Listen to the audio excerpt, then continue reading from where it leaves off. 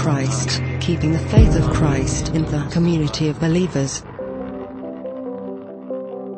Message from the Faithcampaigner, Zechariah 9 verse 12. Return to the stronghold of security and prosperity, you prisoners of hope. Even today do I declare that I will restore double of your former prosperity to you. The place of your security and prosperity is in divinity. God wants you to return to the place of divinity.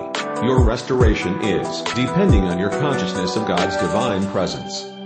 Your returning to God is based on the consciousness of God you have in you.